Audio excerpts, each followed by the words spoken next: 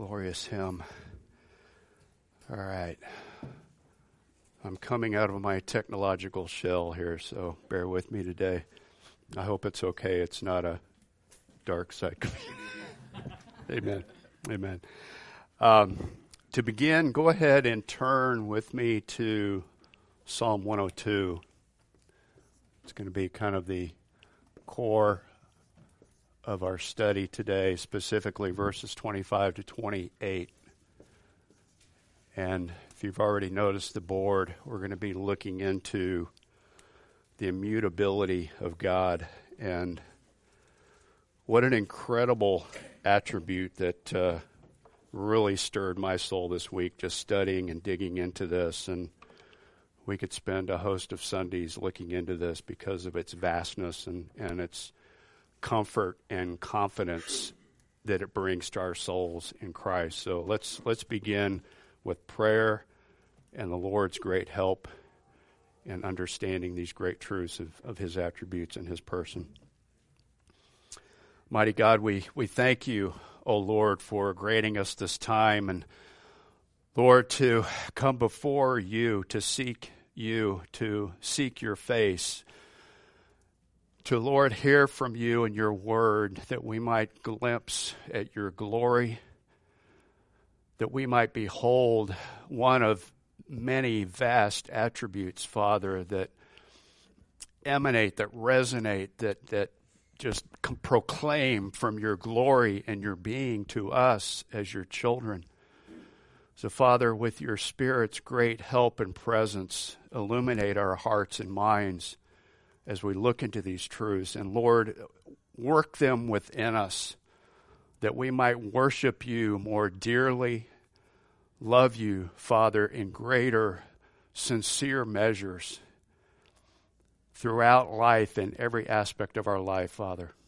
I pray for your guidance and wisdom for this vessel, this tongue, this mind and soul to magnify you in this.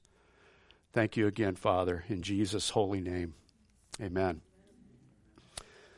Like I said, it appeared to me real quickly that this immutability of the Father as it pertains to God and God alone, which we're going to look at,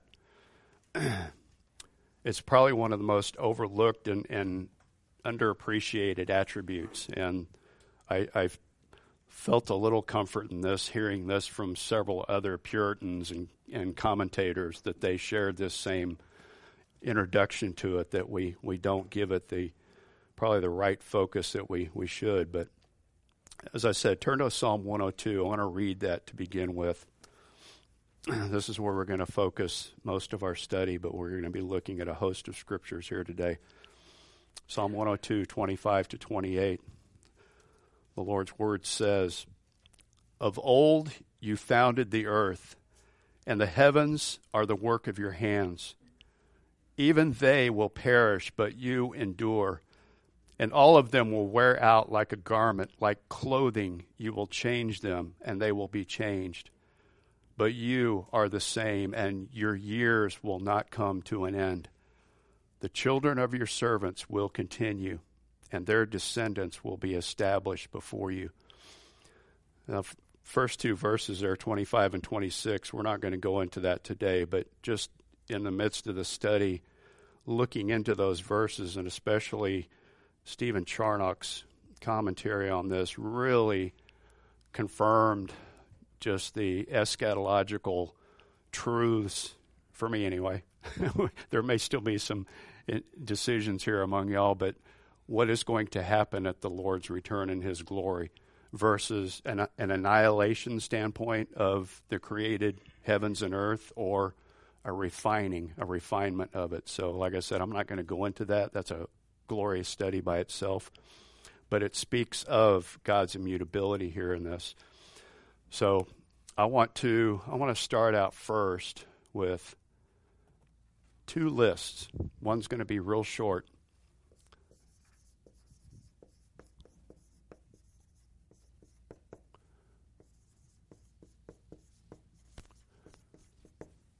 In all created order, can we list anything that's immutable? No, in the created order, anything that's immutable. Can you think of anything? It was God's word? Well, that's in his being, but anything that he has created, What he spoke, I guess? I don't know. that he's brought forth, yeah. Heavens, earth, man, plants, animals, anything within that would we classify as immutable. Pardon? I guess I want to say his truth or maybe laws. Like that's they're in existence until, or they don't change until he ends them, until the universe ceases or something. but in all that he's created. So just materially? Yeah. Short list, huh? Not even metaphysical things, like the nature of the spirit, Angels mutated, right? or the nature of the spirit, not an angel. So just wanted to put that in your mind that as we look around in the created order, there's nothing that's immutable. Everything changes, except with God and everything that he issues forth, which we're going to look at. So very short list. And even in the political realm, right? Social realm, economic realm, even in the heavenly realm, the angels, they mutated. Jude 6, they didn't keep their first estate. Now the angels that are there now are present with them. There will not be a further falling away of the angelic host. But the first created beings, the angels, did mutate and fall. Okay. But even in the heavens and the earth, from Genesis 1:1, God created the heavens and the earth, both created and founded by God with his word, yes, and for the purposes of his divine decrees to carry out on the stage, if you will, in all the created realm.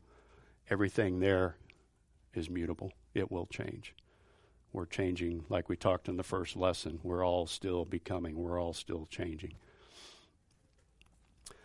Haggai 2 verse 6 says, "For thus says the Lord of hosts, once more in a little while, I'm going to shake the heavens and the earth, the sea, and also all the dry land." So there will be, again, even a future change that is coming, that God will issue forth, a future mutation and a reformation that's going to happen in the created order when Christ has brought his many sons to glory. This is what the creation moans and cries out for, is that revelation of his glory. So there will be a future mutation. But as we said at the beginning of the study, and Landon reiterated too, we need to remember and careful that we don't look at God's attributes as isolated features, and we shouldn't try to rank them either, one over another or pit one against one another. But remember that in the doctrine of the simplicity of God, all of these attributes are what? United. They're working in harmony with one another in his being. Remember the diagram we had from Grudem, just showing that all of these attributes, I know it's a very limited, finite graphic, but in the being of God, all of his attributes are present and at work, that none is more enhanced or greater than another. Now, they do work differently, right? Mercy is extended to a repenting sinner. Justice is extended to an unrepentant sinner. But they're still in harmony and unity in the simplicity of God. And this is one reason why immutability is so powerful, so very important. Charnock describes it as the glory that, if you can picture it, that encompasses all of his attributes. That each and every one of them uniquely are immutable. His grace is immutable. His mercy is immutable. His love is immutable. So what is immutability? If you were going to give it a quick or an extensive definition, what would you call it? Unchanging or non-changing. Over time, yeah. Also unchanging within itself, and also unchanging from outside forces being brought upon it, that it cannot be changed, it cannot be defiled. It is sure, it is steadfast, it's fixed and established. Like I said at the first, this pertains to God alone. It means that he alone is the only one unchangeable, immutable. He's fixed in all of his ways. It's impossible for him to increase or to decrease. He cannot become less than what he will become or declining in his fullness in any way. He is who was, he is who is, and he is who is to come. He never changes throughout this. Pardon? Said he was already there. He is there. He is the I am. Consider for a second just a question to you from a relational or a relationship standpoint for you in this life. How many of us have had family members, friends, even coworkers say something or promise something to either then change or modify what they said, or even go back on something and forget, or back out on what they promised to you, change their mind, whatever the case? What did that do to your relationship? How did you regard that person, even a father figure or a brother or a sister? What does that do when somebody does let you down like that, make a bold promise, a sincere promise, and then fail you? Pardon? Yeah. And even in our Christian walk, there are times when our own zeal will lack, that the fire of our faith seems to wane, that the presence of God seems distant.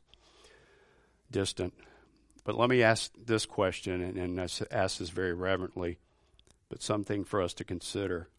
What if God could change? What would that do to our faith, our relationship, our hope, our dependence? Be uncertainty.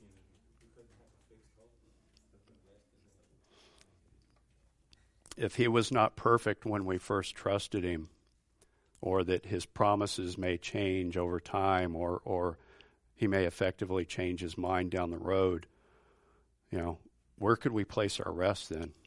We would be utterly without any hope.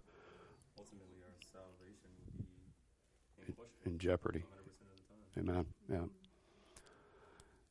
And we would not wonder, and would we not wonder, is his mercy greater today, for I'm in greater need of this and his forgiveness, that, if we couldn't depend on his mercy in the past, then how is he going to be merciful to us in the future? Where is his strength going to lie? Pink had a great quote on this. He said, "However unstable I may be, however fickle my friends may prove, God changes not. If he varied as we do, if he willed one thing today and another tomorrow, if he were controlled by caprice or just his moods, who could confide in him? But all praise to his glorious name, that he is ever the same, that his purpose is fixed, his will is stable, and his word is sure." So we can start to see why his immutability is so vital and so necessary,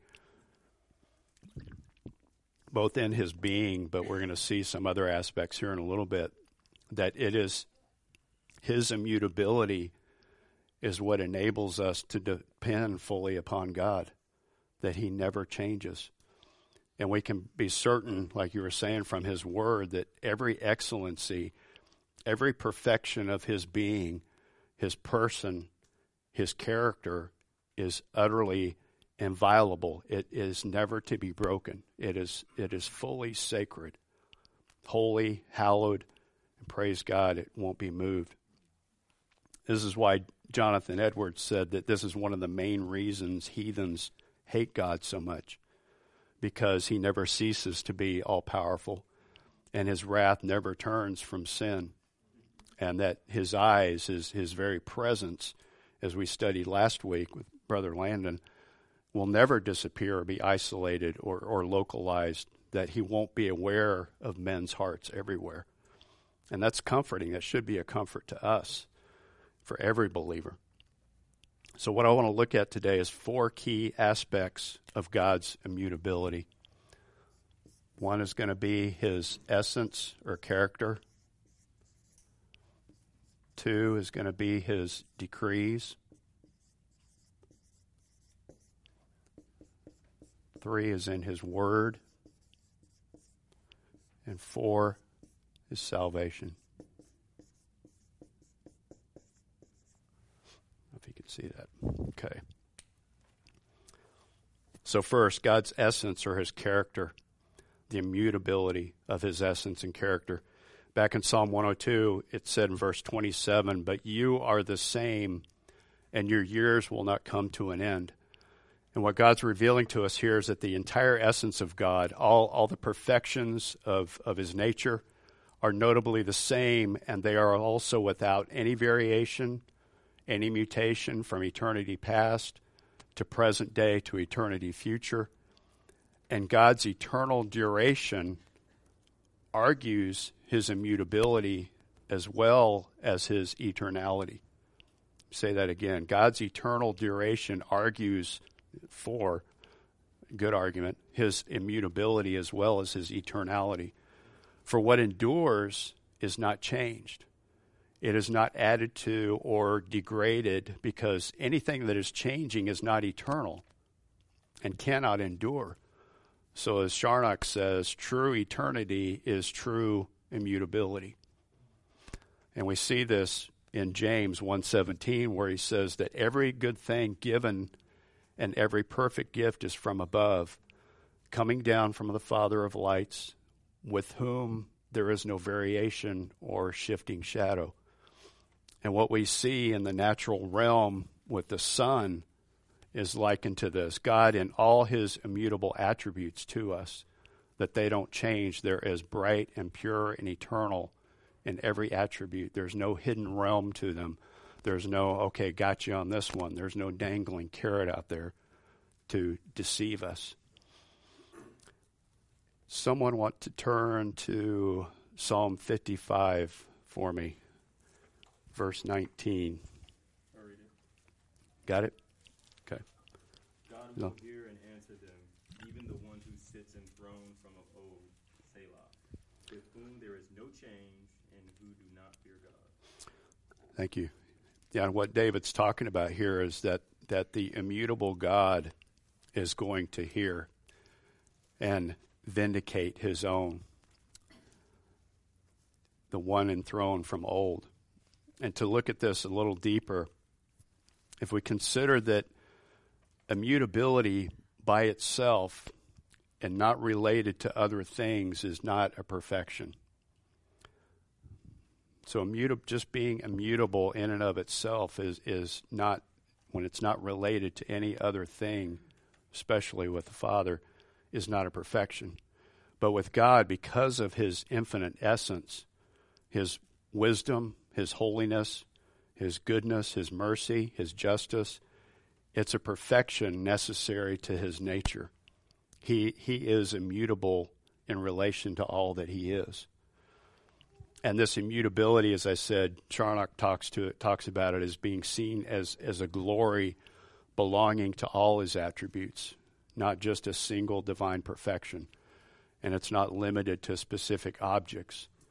And this immutability, as Brooks talks about it, which was interesting, he calls it the binding center in the unity of all his attributes. So his wisdom, as I said, is immutable. His omnipotence is immutable. His omnipresence is immutable. Mercy, justice, all of them are bound in his and their immutability. So it's true that each of his attributes have a specific object. They have a distinct act. Like I said, mercy, it works on the penitent. Justice, it works on the unrepentant sinner. But they all, in their union, derive their glory from this radiant beam of his immutability. And within his being, there's no shadow of imperfections in any attribute. There's no lacking. There's no need of developing to a greater or more form or power of effectiveness. It's present now. Nor is it becoming weak, being less effective now than it was upon creation, or upon our souls at this moment, or in the midst of our sanctification, or in our lives upon our ultimate redemption. And how vastly different we are from our Creator, who is unchanging, because, as we talked about, we're all changing. We're all still becoming. But we begin at time of our birth, and throughout our own time on earth, we're changing. We're in a decline. We're heading towards the grave. And we will perish as part of God's created order. But in Christ, we have that hope of that, again, immutable, resurrected, glorified life. And this is why it's so vital in our time that in the number of our days we're given that we're to grow and change with an increase in the grace, with an increase in the knowledge and the wisdom of God in Christ, so that we may, as David said, present to you a heart of wisdom upon our entry into the eternal kingdom with the Father. And this is where we find our comfort. This is where we find our strength in God's immutable being and each of his glorious attributes. Because they're given to us, they're directed toward us, just as his promises. As he says, he who is the same yesterday, today, and forever, he never changes even in his promises, for they're all yes and amen in Christ. Okay, we're saying that God is unchangeable, right? He's immutable in his being, his attributes. But what about the case of the second person of the Trinity with Christ? Did he not change? Right. Right. His body did. Yeah. And we studied this pretty well, and at least in the men's study on the hypostatic union. Being fully God, fully man, but he still had to grow in his human nature. He still had to grow. He still had to develop. He had to mature. He changed. But, and as Luke 2:52 says, he kept increasing in the wisdom and stature and in favor with both God and men. And as well as in Hebrews 5:8, that although he was a son, he learned obedience from the things he suffered. However, we know and see from Scripture and our study of knowing Christ as well, that if the divine nature had mixed with the human nature, if it had mutated or even converted into the human nature, or even the other way around, then it would mean there'd be a change in God. And there was in Christ these two distinct natures, even though he changed in his humanity as the divine who had taken on or had been covered with the human in the likeness of sinful flesh. The divine nature within him remained and remains fully immutable in his essence. And even now in his resurrected and glorified body in the heavens. So with the Father, so it is with the Son, so it is with the Spirit of God. They're all the same yesterday, today, and forever. And for us as believers, this is a guarantee that his promises will never be broken, that covenant promise that cannot be shaken and will not be amended.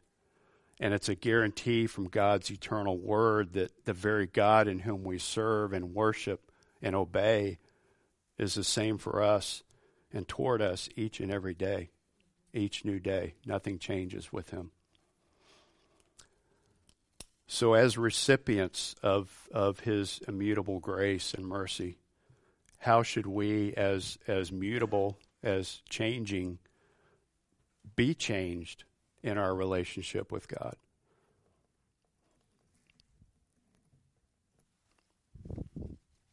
How are we to be changed in this relationship with the Father who is immutable, and yet we are mutable? Change to his image. Change to reflect more of him. To be conformed to the image of the Son. Amen.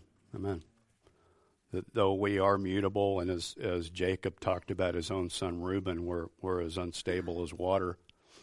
Our lives unfold in various stages through whether in abundance or in trial, in joy or sorrow, health or sickness, that the same God is with us throughout each and every aspect and every moment of our lives.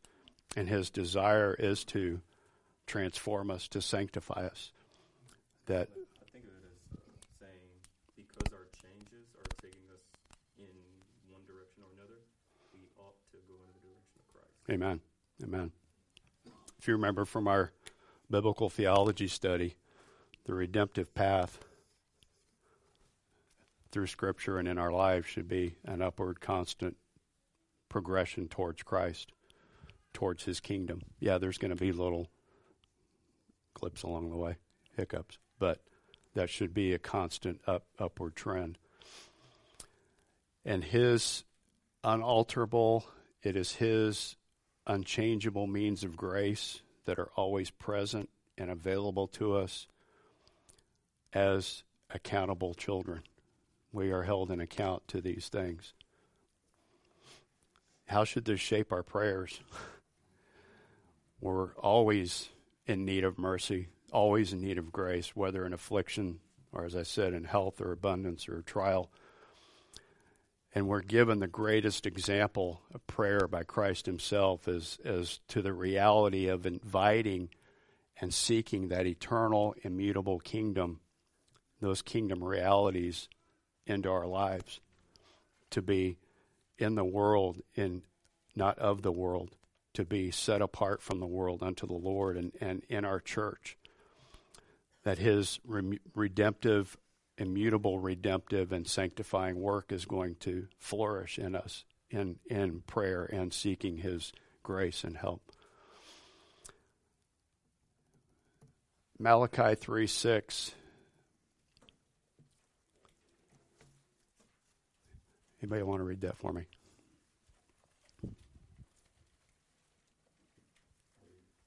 Amen.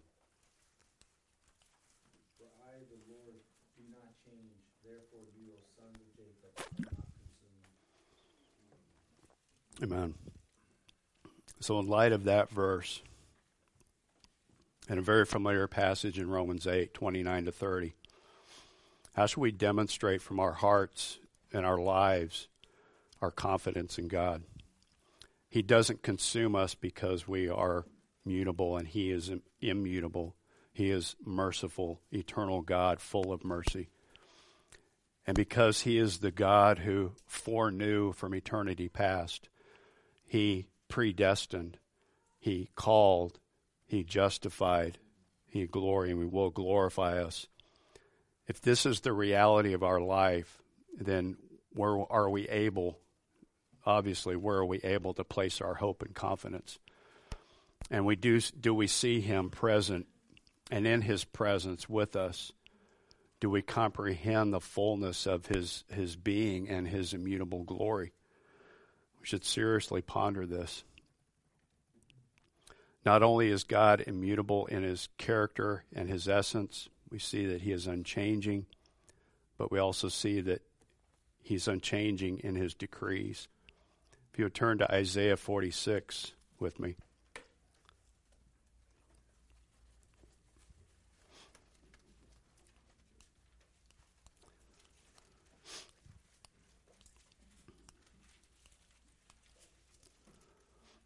Keith, you got that? Yeah. Verses 8-10. Yeah. Okay, remember this and be assured. Recall it to mind, you transgressors. Remember the former things long past. For I am God, and there is no other. I am God, and there is no one like me. Declaring the end from the beginning, and from ancient times, things which have not been done. Saying my purpose will be established, and I will accomplish all my good pleasure. Amen. My purpose will be established, and I will accomplish all my good pleasure. So God is, in his declaration here, immutable in all his decrees. They are his eternally ordered plans and purposes. And if these plans and purposes could ever change, then that would say in that change that these plans are limited in their foresight. They're defected. They're limited in their nature and their scope. they're inconclusive because they haven't reached a fullness in their intended purpose. But God's plans and decrees are not like this. They never change. Anyone else think of some examples of his decrees from Scripture? Some we've recently been studying in our theology classes. About Genesis 1:1. Created the heavens and the earth. He spoke, let there be light. Those are decrees. Genesis 3, the promise of the seed. Psalm 2:7, today you are my son, today I have begotten you. Job 23:14, for he performs what is appointed for me, and many such decrees are with him. So these decrees are both in the whole created realm and specifically for our walk, our salvation, our sanctification. Yes? Can you define a little bit more, like what is a decree? His purpose, his plan that he issues forth from eternity past to cover through created order into ultimate glory and redemptive reality. Yes. That is part of it too, yeah. His covenant promises are that's going to be more in his word, but that's founded in part of his decrees, yes. I had a question. We know that God is immutable. He does not change. But does God change his mind? And the reason I ask that is because in Genesis 6, and you probably know what I'm talking about, with the corruption of man. Yep. God said the Lord saw that the wickedness of man was great on the earth, and that every intent of his thought was heart was only evil continually. But then he said the Lord God was sorry, or that he repented that he made man. How does that tie in with? Can I hold your question and we'll get to it here in just a second? Okay, we're going to touch that. Thanks. That's a good question. Yeah, why does God change his mind, it seems like, or change his plans? Again, just a couple more. Colossians 2:14. The decrees against us as sinners were nailed to the cross. So the Proverbs 16:4, the Lord has made everything for its own purpose, even the wicked for the day of evil. So how do we differ in this regarding our plans and our pursuits? We tend to change our minds, change our plans. They're fallible, limited in scope. Yeah, brother. Would that would be related because, and I want to just see if, maybe correct me if I'm wrong, but his immutability, you could make that connection back to God's aseity, where he is self-sufficient, self-existent. Nothing outside of him can change him, or he's dependent on nothing. Right. We're dependent on circumstances. We're dependent on events. Yep. Like you said, with people failing other people because something may have come up that's outside of our control. But because God is self-existent, self-sufficient, he doesn't require anything, and nothing changes Right. his plan. Amen. Say, Amen. Yeah, and we're limited in scope. We can only see till the next second. You know? anything can happen that would change us and make us do something else because we Yeah. have no control over those things. We're dependent on other If you remember the pen example, he sees all events throughout all time, and we're limited to the next second. He also, I don't know if you would say that he also plans those things, and those things exist and are because he has made them so that they are. That's part of his decrees. Yes, Mary. Also got to be careful on the word decree, because the word decree, on the one hand, because what we're talking about with immutability is that God, his decrees are immutable. That's in reference to like what we're saying, that the things that God has purposed, Mm-hmm. right? So there we're talking about those things that God has before time already put in order, in a sense, right? Right. Versus if you read the Psalms, you might hear the word decree, but that's not talking about things that God has predestined or anything of the sort. That's talking about his commandments. Right. So just be careful about, I'm sure you do a good word study on that. Yeah. The psalmist is talking about an eternal decree versus, let's say, like a commandment. Right. And that's why I split out word too, separate from that. So, Marie, do you have a question? Yeah, so, man's plans are subject to, God's will. So I also I was thinking of Proverbs 19:21. He directs our steps. Yep, yep, amen. Yeah, God sees all things before himself in his omniscience and his omnipotence and his omnipresence. So I won't steal any thunder, brother, but that's as in one entire prospect of reality. You know, it's simple, still simple illustration, but the pen, he sees all things, and he's purposed in eternity past those things that he will see forth and fulfilled, that are from that come his commands to us, because man can disobey his word, but does that mean God's decree failed? That's where we're going to get into that. So, all right.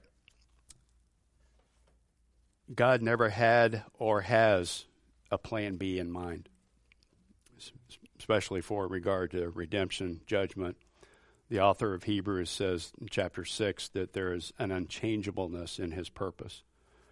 His purpose is both override and encompass all human plans.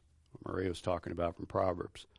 And there's no one who can thwart, frustrate, alter, annul God's decrees and purposes. Those are established. They're fixed. They're not going to be altered. We can complain, as futile as it is, as much as we want, but those decrees will not be changed. Praise God. You know. Psalm 33, 10 to 11. The Lord nullifies the counsel of the nations. He frustrates the plans of the peoples. The counsel of the Lord stands forever, the plans of his heart from generation to generation. That's a nice summary scripture. So all the leaders, the monarchs, the kings, even the presidents who've risen to power, who strive in their foolishness to try to thwart all these things, the counsel, the purposes, the decrees of the Lord, it will come to naught. He'll alter the plans to appease. He will not alter his plans and purposes to appease the people. And Maria already got my scripture, so thank you. Perfect timing.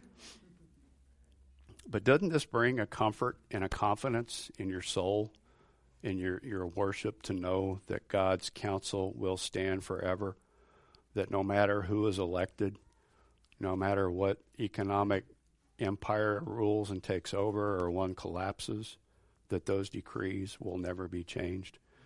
And remember how interwoven his immutability is with his wisdom and grace to us as his children. Isaiah 14. Would anybody like to look that up? Isaiah 14. And that's just another scripture on his decrees. And I'm going to have to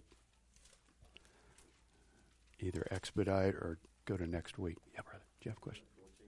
Yep. Sorry. Thank you. That is verses 26 and 27, please. This is the purpose, that this is purpose upon the whole earth, and this is the hand.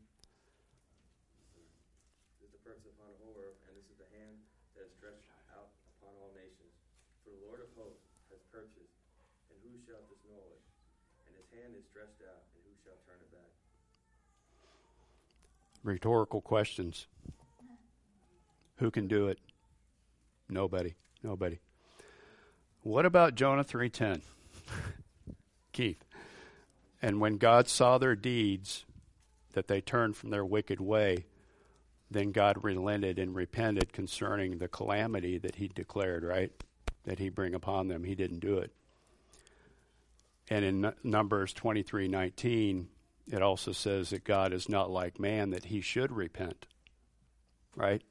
So anthropomorphic type language, but what it's saying here is God may change in his work and his dealings with man, but not in his will. God threatened destruction upon Nineveh if they would not repent, but they repented and he didn't destroy them, right? So his purpose didn't change, but his dealings with them changed based on their response and repentance. Pardon? Keep going. Okay. No, see what you're saying. Yeah, say it. Figure it. Are we arguing that there are two wills in God? Uh, John Piper had something to say about that. yeah. Interesting. And I'm serious about that because it's pretty clear based on the scriptures that you read that on the one hand, Scripture says God is not a man that he should repent. Right. The other scripture it says God repented. You know what I mean?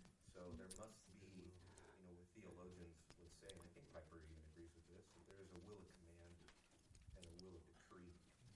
So when God expresses his will of command, meaning he is expressing the things he desires for men to do Right. with certain outcomes, that is different than his will of decree. Right. Things, God commands you, do not mistreat the Son of God. That's a command of God. That's not his will that you would mistreat the Son of God.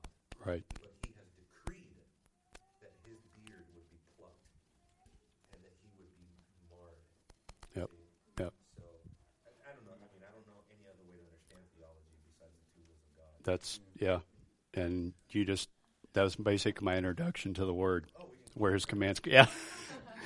So we are, man, I've still got quite a bit here. But yeah, that pretty much summarizes talking about his word, his commands, that his decrees still stand, but his commands are there for. All right. Say what? I have more questions. Actually, Okay. I'll ask hopefully it's a quick one. Okay. In light of what Pastor said, what's the connection between saying permissive will? Because I've heard the will of command or the will of decree probably said in different ways. So there's a permissive will, No, and then, that's a wrong. okay. Yeah. Yeah. Theologians that are talking about the will of command, they're not talking about what is known as the Permissive. permissive versus the perfect will of God. Okay. Right. Permissive will almost inclines like that's talking more in terms of almost like God allowing Right. you to do something that is not really his best will for you. So this is very popular in Armenian circles and in Pentecostal circles, right? Like, Yep. that's part of I guess it's part of God's permissive will that you marry that person. But that's not really God's perfect will for your life. You have to really find the perfect one. Yeah. You know what I mean? And so, and of course, And a lot of times people say, well, God has given me a prophecy of who you really should marry. yeah. That's the perfect will of God for you, right? I've heard That- this story a million times. Then you're on that proverbial rabbit trail of trying to determine what that permissive will is, and Two different categories. Those are different categories. Yep, yep. I personally don't believe in that. no. Very well. Indeed. Okay. That actually was my question, is that biblical, or is that something that we should share with people? Yeah. So thank you. So are we saying then with the will of command that God can repent of that? In his command. Yeah, that he changes his mind on his will of command? Is that how we're to understand the distinctions between those two scriptures? Between his decree. Mm-hmm. Oh, I guess I raised it, so it's all. No, it's not that God is changing in his essence. There's no change in God. The change that we are perceiving, right, is the consequence of the actions that we take. You know what I'm saying? So we can have the assurance that if we transgress His command. his word, which is his will of command, right? If we transgress that will, then depending on whether we transgress or not, that will determine whether or not we can speak of God, following through on his threat to punish us or not. You see what I'm saying? So and that's all the authors of Scripture are saying. But that's why theologians have concluded that the best way to describe that is that God uses this anthropomorphic language, right, so that we can understand how he feels about something. Like if we will repent from this course of action, then the way that God thinks of that is that he will not do to us what he has promised in his law to do to us if we do not repent. You see what I'm saying? But that doesn't negate that God in his eternal decrees ahead of time what will take place. You see what I'm saying? So it's a slight difference, but I think it's a very important difference. So. Okay. Amen. Thank you. So, yeah, That's what I'm glad you're teaching. that's.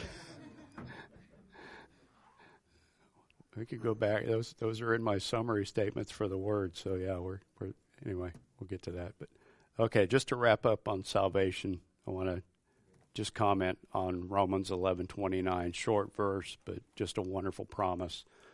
It says, "For the gifts and the calling of God are irrevocable." So in the assurance of salvation, God's not going to go back on his word. If he has saved you, if he has called you, if he has justified you, there won't be a, oops, okay, I take that back. Sorry, that was wrong. There won't be any negation of it. It is his work, his doing, and there will not be any revoking of his call. So, but we never find God repenting that he had given a man grace or effectually calling him. Those gifts and those callings are without repentance of God. So, let's go to worship.